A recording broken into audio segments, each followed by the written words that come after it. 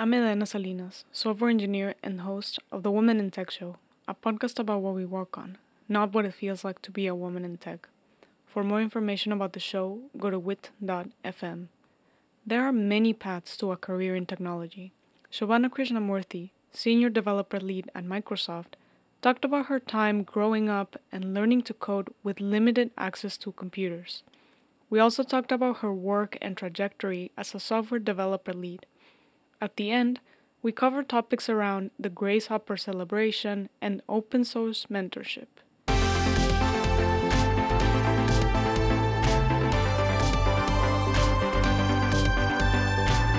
Shobana, welcome to the Women in Tech Show. Thank you, Irina. Thanks for having me today. I'm really humbled and grateful for this show. I've seen this show from past 1 year and I've seen how this actually influenced my life and all my friends. I heard a lot of podcasts in your show and I'm really grateful to be here. That's good to hear. I'm excited to have you on, especially because we're going to be talking about a range of topics like software development lead, your work with the Grace Hopper celebration, and also working at Microsoft, where both of us work. Just want to highlight this is not a marketing or advertising episode. We're just going to express our own opinions and experiences.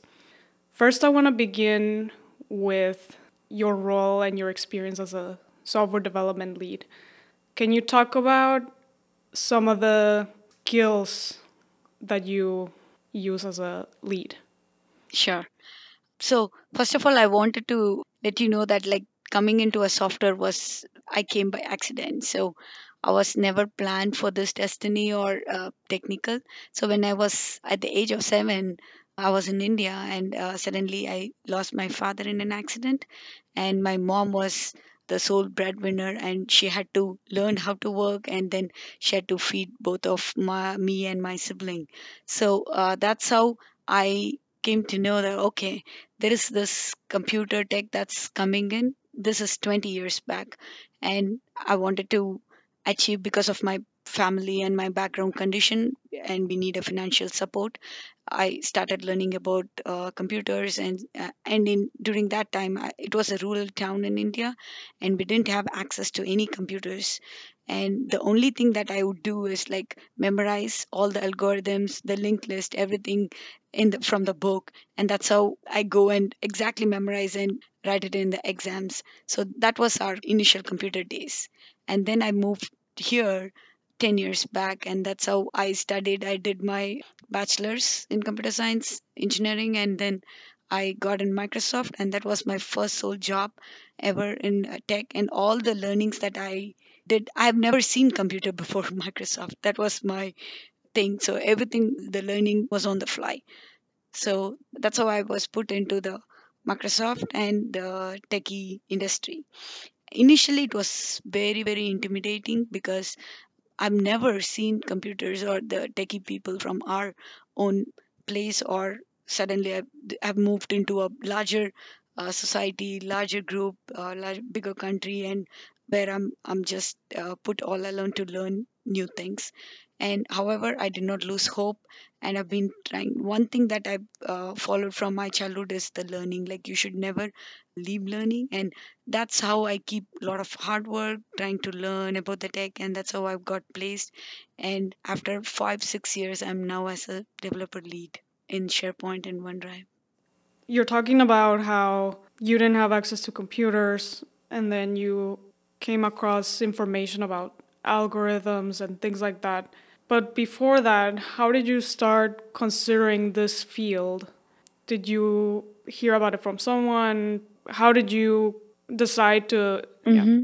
So all of my cousins were somewhere either in United States or somewhere in India where they already took the computer science. That was like trending 20 years ago, and they were learning, and that's how I came to know through my cousins and the family members. Okay, computers are the next generation, and you really need to learn that thing. And I was like, either financially I did not have any support to even go to a computer science engineering, unless if I had not scored, I wouldn't have been like even got into the engineering. So my initial thing was like, okay, I have to study well. I need to get the marks, score marks. So all of my cousins got into this computer science, and that's the trending thing that's coming in. I want to learn about it because I need to support my family. That was my only goal 20 years back. And then you said you studied computer science, right, as an undergraduate? Engineering, yeah. Somehow I got good scores, and then I got my engineering through scholarship, and that's how I took the computer science. Even for the college, we did not. We had like one or two computers for the entire lab, and we were. I'm like maybe one or two girls in the whole group of maybe 30 group, computer science group, and we were only two three girls in computer science group. So that's really, it was a different experience because until school you have everybody equally, like you have 50% boys, girls, and everywhere. But once you go to the university, and once you really take a different track like this, and suddenly you see, oh, suddenly, okay, nobody is opting for computer science. That was my first thing. Did I take it right? Did I do the right thing? So there were a lot of confusions, and finally, like, yeah, I did the computer science engineering where we had like two computers for the 30 people, and you hardly get chance to even touch the computer or do any practical labs. It was all theory. So you're talking about how you're immersed in this field during school. You're studying computer science and engineering, but you still have limited access to computers. Did you find it difficult when applying for jobs? Or how did you compensate from the limited usage? So it was all, my knowledge was only theory, right? I could memorize everything. That was my skill thing, that where I could memorize everything, and including all the programming algorithms, everything I would memorize, whatever you ask me, right? Like even my first interview, instantly people would ask me some program to do, and I would instantly do it because I memorized it before. So I would spend more time just memorizing, reading the theory because I did not have access to the practical part of it. Let's talk now about your experience at Microsoft. Mm-hmm. Were you currently working in the SharePoint team? Can you explain what this team is about? So I currently, like initially I started in the SharePoint, and last 7 years I've been with SharePoint team. SharePoint OneDrive merged recently, and SharePoint is just a Microsoft collaborative server environment. It's for the enterprise where it provides set of tools for sharing documents and storing data, and you can imagine that it's similar to the Google Drive. And it also let you to have like the companies and organization to have their own intra sites, and encourage the collaboration between the team members and sharing docs and all that. And I started as an intern. So I started as an intern in the SharePoint, and slowly I learned. I had a lot of mentors throughout my career, and then from different levels, from level one, the software engineer two, and then I became a senior software engineer. That's when I wanted to explore the project lead, and currently I'm leading the SharePoint infrastructure, where we move all the SharePoint core, VMs, virtual machines, all that to the Azure. That's the project I'm currently leading. You mentioned during your trajectory as you keep growing in the software roles, you had a lot of mentors throughout this time. Can you talk about their role in this or some useful advice that helped you continue with the career growth? I think the first thing that I wanted to mention is the having a right set of mentors and the sponsors for you. Like that was my best thing, that I had my first ever manager who supported throughout my career as a coach, as a mentor, as a friend. And he made me very comfortable, like, because initially with someone who didn't have a, even though I did an engineering, but I still had only a theoretical knowledge but not practical. So he actually helped me to spend time. He gave me the space to learn and grow. So the one thing that I would say is, like, I was never afraid to learn something new.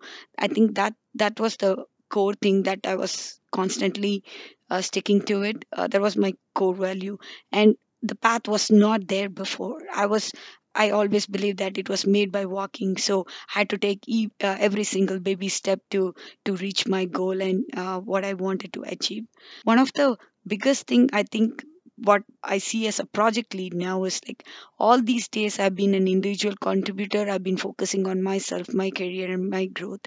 However, now it is 360 shift where it's completely, you have to empower others, you have to understand others, you have to collaborate with others, and that's how you can actually grow. And it's more, it comes with the growth, I feel like the it comes the contribution. What was the reason why you transitioned to a developer lead? Was it something that was identified by one of your colleagues, or did you actively pursue this change?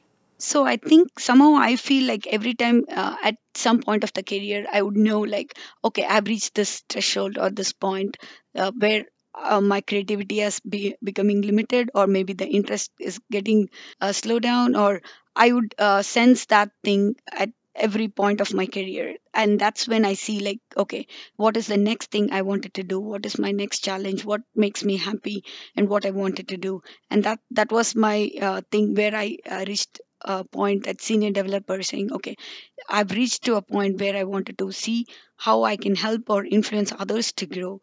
And that's when I thought maybe project lead. I still wanted to be technical and wanted to be part of the development. And that's when I thought maybe it's a balance between both. And I wanted to pursue. And then I expressed my interest to my colleague and especially with my manager. And there were a lot of conversation, crucial conversation that happened. One thing I believe is like when you're in a current role, you need to at least exhibit two roles higher, or at least you should show them that okay, you are capable of doing this, you have already taken that role. That's what I did. Like it was my individual contributor role, but I still thought that okay, I need to exhibit my interest, my passion as a project lead, and I would start doing it. So I wasn't waiting for somebody to give that role for me to actually show it. So I just took it as part of my role, and then it just happened that it came along. Do you have an example of how you did this or how somebody can go about doing this? Let's say there's somebody in a product team and they want to start exhibiting those skills, perhaps trying to lead an initiative or showing that they can do more than their current role. Correct. So I think our daily deliverables, those are there, which we are supposed to do it, right? Like as a senior individual contributor role, when I was as a senior developer, I would have to at least manage that. But at the same time, as you said, like taking initiatives, it was one of the biggest thing that I kept doing. Slowly, when the manager was not in town or was on vacation, I started running the scrums. I started doing like giving, like especially for the, I started mentoring too, especially we have this career jam thing that's coming in Microsoft. I started doing that earlier, where we have network between different teams, and I talked to different women and men in different teams, and slowly I started putting those insights to the team, and we started having these one-on-one type conversations and trying to see like where they wanted help, and slowly helping them to grow. And slowly these are the things that you would show that okay, as a project lead, are you ready to take risks? Are you taking responsibilities even if you have a really bad on call or a life side? Are you taking the responsibility even if you fail to deliver something? And are you helping others to grow truly, not just for the sake of it, right? So these are the different things I was slowly showing in my team, and it just became, it happened. Once you made the official change to a developer lead, was there anything that surprised you in terms of things that you didn't know that you had to do now as part of the job? Yeah, everything was a surprise. So what I had a notion about the project lead was completely different from how I'm now. So initially, even from my early career, right, like we all try to be like, we see the other colleagues and men especially, and we try to mimic them. And that's how I started, right? Like I started mimicking them, like okay, how they respond to things, how they do it, and started completely, like it was not my own nature. Like I've seen like over 5 years I've changed completely, like how I'm treating others, how am I behaving, especially on these different circumstances. Then I realized like women by brain or by, like even physically we are different than men. And the core thing is like how we can make our choice of leadership, that's what is more important. Like, I've seen like many people saying about fake it, you can make it, and all that thing. That never worked for me. The one thing that always worked for me is like how true I am, how authentic I am, and that's when the things actually start changing. And especially like tried to be a lot of control, more commanding, more authoritative, raising my voice and all that those did not help. And I did not feel comfortable that way. And once I started nourishing, like, okay, this is my true nature. I'm calm, I'm caring, I have empathy, I have capacity, and how can I bring that to the team? And that's the side I was focusing on. And that was a different choice that I made, and especially that had helped me for the leadership. Like, I'm not trying to be like others and trying to change myself. And that taught me like how to be assertive, decisive, and also be resilient. Exactly. What you're describing is there's already a lot of information and advice floating around of how to succeed. And one of the ones you mentioned was the fake it till you make it notion, which you said you were not really a fan of this approach, right? It didn't work at me. Like, I terribly failed. I did it, and after conferences, as conferences I attended, like everybody would say, build your personal brand, build your this one. Maybe I don't know if I took it in the wrong sense or it just didn't work. And the moment I became true to myself, like authentic, okay, this is my nature and this is how I'm going to be, and I'm going to bring that to the table. And that's when things started really happening. Exactly. So you're embracing your strengths and you're establishing your own leadership style, right? Yes. I want to switch gears now and talk about your roles at the Grace Hopper celebration. One of the things I saw is that you have worked as an open source mentor. Can you explain what this consisted of? So I would like want to explain a little bit about the Grace Hopper celebration and my journey with them. So few years back, maybe 3 4 years back, I attended the Grace Hopper celebration, the conference, and that was my biggest conference ever, especially with the techie women. And you have a lot of access to a lot of networks and talks and so many things, right? Including the open source mentor hackathon, so many things.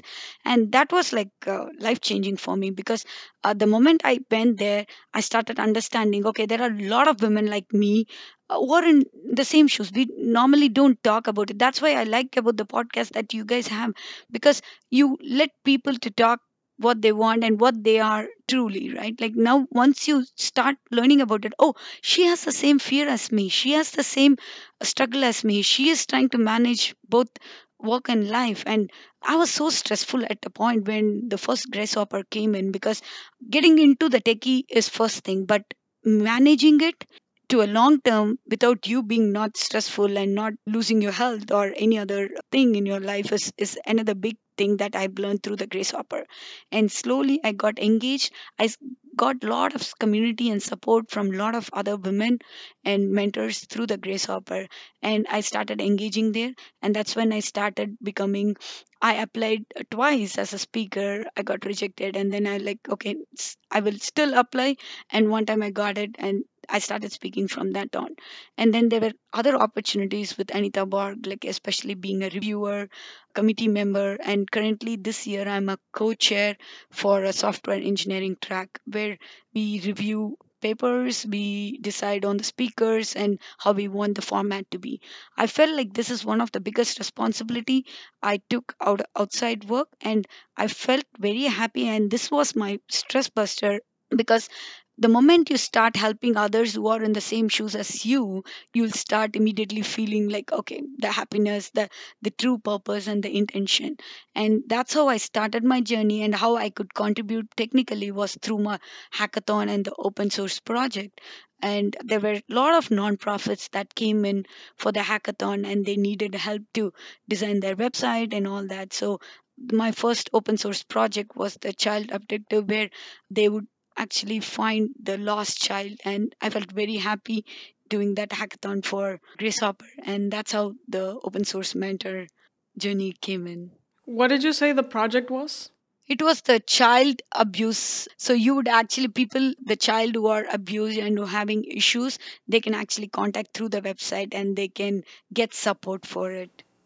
Another question I had is the fact that this mentorship role is focused under open source. What does this mean? Is there only advice related to open source that you're giving, or what are the topics that you mentor in? Okay, so the open source mentor is kind of an hackathon where you have a lot of like early career people or the college hires and so many people who attend the Grace Hopper. So Grace Hopper occurs, the celebration occurs like 5 days, and throughout the 5 days you have full open source where people come and hack with you. We use Git and all the open source tools to build something like either for the non-profit or for people who need help, and there are a lot of projects coming in. So it's basically you be the project lead for these hackathons. That was the open source mentor role was. Earlier, you mentioned that you started pursuing opportunities to mentor others before becoming a software development lead. Throughout your experiences in mentorship, have you noticed recurring topics or questions that surface?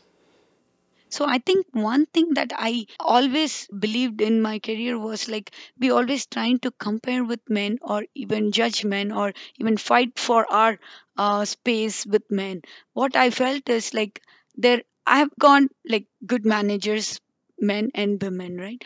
Same with bad managers, both women and men.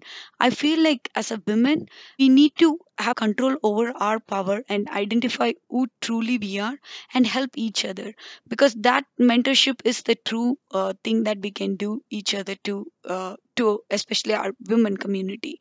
I feel like sometimes we get insecure, maybe we don't share as much as we want to. And I also see like there is a restricted mentors, especially when I see with peer women. So I feel like that's the thing that I wanted to break. I wanted to break that chain or the beliefs like, okay, help women even though we are in a minority group, even though we have a low opportunities. I think that's where the insecurity comes in. We want to satisfy our needs first before we help the other women, but I felt like no, it should be the other way.